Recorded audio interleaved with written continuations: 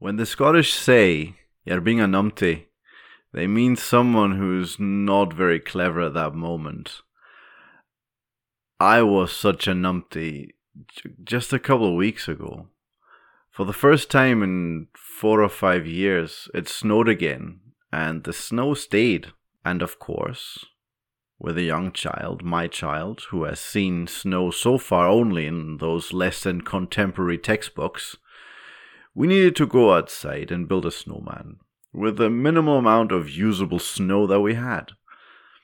So I go about getting a woolly hat for both of us, a winter jacket and gloves. For now, my gloves stay in my jacket pocket, because I still need my dexterity for some finer work like locking the door with the key and stuff like that. So we go off, and once we're at a suitable spot to build the snowman, I put my gloves on and... well, I realize I took twice the left glove of 2 pairs that I bought at the same time. That was my facepalm moment of the winter so far. Because, you see, what just happened was that I fell prey to something you call chirality. My name is Johannes Vogel, and you're listening to Chemistry in Everyday Life, a podcast where I explain the chemistry that happens all around us in layman's terms. Chemistry is the study of the attributes and changes that substances can undergo, no matter if they're gases, liquids, or solids. And believe me when I tell you that this happens everywhere around us at this very moment.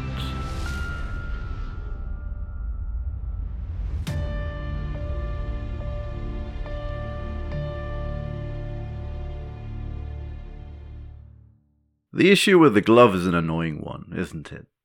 It sure was for me then. My hands became so numb I could hardly make grooves for the facial features of the snowman. But it also highlights the point around chirality. Something, an object or a part of an object, is considered chiral. That's the adjective to the noun chirality. It is considered chiral when its mirror image cannot be superimposed onto it. If that is hard to grasp and you have no gloves on you right now, try it with your hands. So, disclaimer, as long as you're not driving or doing anything else that may harm you or others in one form or another while listening, please try the following. Spread out your fingers and look at the back of your hands held next to each other.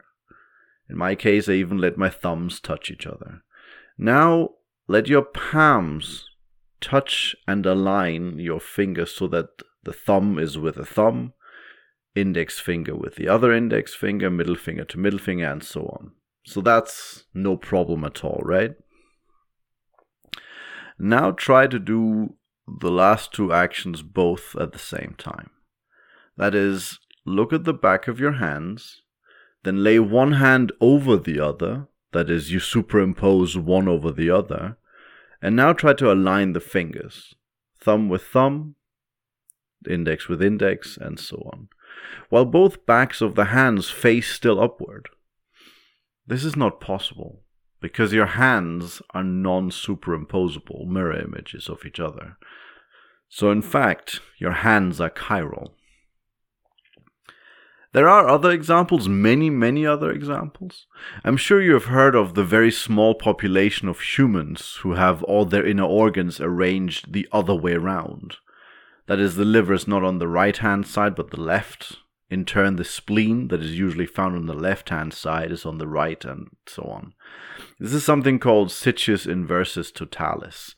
And those people are effectively mirror images in their anatomy to, well, normal people, because in this case, quite clearly, that population is smaller, so they're not the norm. And this sort of phenomenon, this chirality, doesn't only exist on the large scale that is the world that we perceive with the naked eye. It also exists on the molecular level and plays a major role in certain parts of chemistry. There are many molecules that are chiral. Let me quickly explain what chirality means on a molecular level. Let's look at a very common situation with a carbon atom.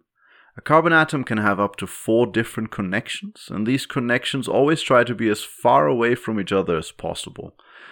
This is how electrons try to stay away from each other. let's see how... Let me think how to illustrate this. So, imagine a cherry tomato, and you have 4 toothpicks to stick into it. If you were to stick them as far apart from each other as possible, what you would end up with is a tripod with 1 toothpick sticking straight upwards. This is called a tetrahedral arrangement, and this is what carbon atoms tend to achieve. Now, if each toothpick had something different attached to the other end, I don't know, like a cherry, a raspberry, a blueberry, and a strawberry. I'm not sure why I'm switching to fruit right now, but let's go with it. Anyways, if you had such a cherry tomato with 4 different fruit attached to a toothpick each, you would have a chiral admittedly very weird looking cherry tomato, because its mirror image would not be superimposable onto itself, because you can never align one of the fruit at the end with the other, with the mirror image. So far, what I just told you, is all totally theoretical, and most likely makes little sense to the listener, but let me explain how it can make sense. In an environment where there are no other chiral compounds, a so-called achiral environment, the 2 mirror images behave exactly the same way, and it is actually impossible to separate them. Such an environment may be, for example, a puddle of water. But in an environment with many other chiral compounds surrounding it, this interaction suddenly becomes very, very relevant, as the mirror images start to interact differently with said chiral environment. Now, where would you find a chiral environment? Well, your own body is one. So is the body of every plant or animal on this planet, just to name a couple of billion examples. You see, the crazy thing is that the proteins that we are made up of are themselves made of amino acids, and these 21 essential amino acids are all chiral except one. That's the simplest one, called glycine. It's quite remarkable, really, because they also all utilize only one of the mirror images exclusively for making proteins. Although chemically it would be possible to use the other mirror image as well. This configuration that all essential amino acids have is called an L configuration. So they're all L amino acids.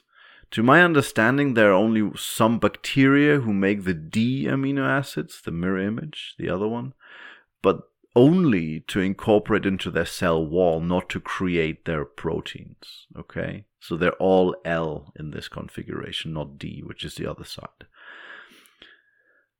Something similar is true for sugars. Yes, they're chiral too. But for those, we only really find D sugars in nature and no L sugars. So L amino acids, but D sugars seems to be, We do not yet know why that is, but there are theories. It's nothing like a good theory, right?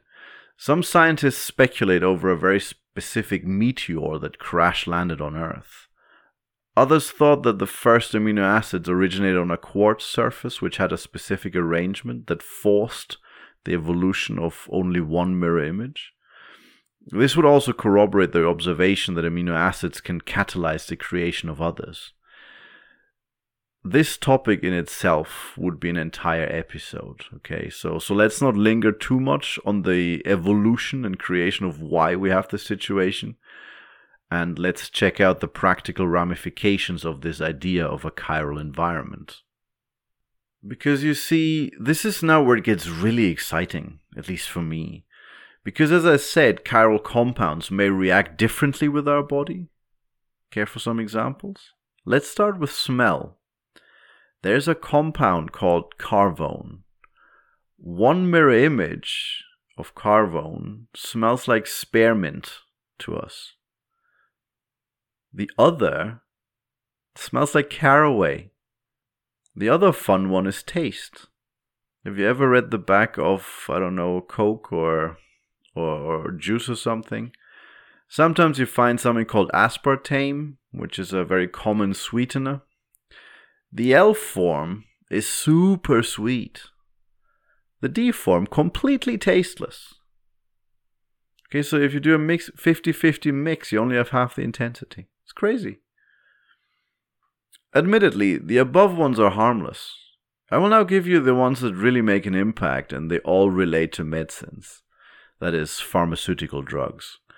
With some pharma drugs, one mirror image is just less effective than the other, so dosimetry is important, such as, for example, in the case of the antidepressant citalopram. But it gets really serious when one mirror image is a medical drug and the other has catastrophic side effects. Exactly this happened in the late 50s and early 60s in what was back then West Germany. The drug thalidomide, sold under the brand name Contergan, was a drug counteracting morning sickness in pregnant women. The disaster happened when it was found that babies had extreme deformities on birth or didn't even survive the pregnancy, as it was found out that one mirror image had the desired effect of counteracting morning sickness, while the other one caused the deformities and had severe effects on the unborn child. This is a lesson that the pharmaceutical industry had to learn the hard way. The problem here is that when you react simple achiral compounds to make a chiral one, you will always get a 50-50 mixture, unless you create a chiral environment in which they react. This was not the case back then. We didn't know. This sort of situation can happen if you have a flat molecule and a reagent that can react from the top or from the bottom of this flat molecule. Think of it like a sheet of paper. One side red, the other blue, and someone gives you two different nondescript stickers, say an X and an O. And that person says to you, attach one to each side. Chances are you will randomly attach them, and you will have made a chiral object, since you could have easily stuck the stickers the other way around. If then 99 other people will independently do the same, I would be surprised if the ratio of results would be far away from a 50-50 mix of X on red and O on blue versus X on blue and O on red. This is the same in chemical reactions, where nothing is telling the reagents how to react. The kicker on top is that, for all intents and purposes, the resultant mirror images would also act the same in an achiral environment, which makes it really tricky to separate them from each other. Thankfully, the industry learned from their mistakes, addressed the issues accordingly, and has very strict regulations in place that tries to minimize the risk of such a disaster from ever happening ever again. When I think of the topic of chirality in the context with humans, I'm invariably reminded of Star Trek, but not in the way that you may think. Guys, I love Star Trek. It's something I grew up with. The Next Generation bit, not Captain Kirk, but nonetheless, I love Star Trek, the idea. It's been a big influence on me growing up, and it's actually one of the pieces that got me into science. But it nowadays bothers me during the rare episodes when, for example, they crash on an unknown planet and may have to eat fauna or flora. I always wonder if they may end up on a planet with the other amino acids, the D ones. Not the L ones that we have, but the D ones. And they can eat plants from there as much as they want. But the human gut is just not able to digest it. And, I don't know if they stay hungry. Maybe it's even poisonous.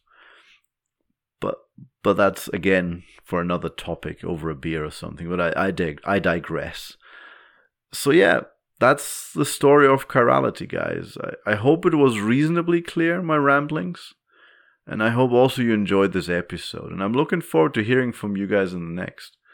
So if you have comments or ideas for new topics, please leave comments on Twitter under @chemistryineve1 or write directly to me under chem.podcast@gmail.com. If this was too fast, as usual, I left the information in my show notes. Also, if you liked what you listened to, please rate my show on the podcast platform of your choice. Thanks a lot, folks, and take care. You've been listening to Chemistry in Everyday Life, a podcast about chemistry that happens all around us, explained in layman's terms. Thank you for listening.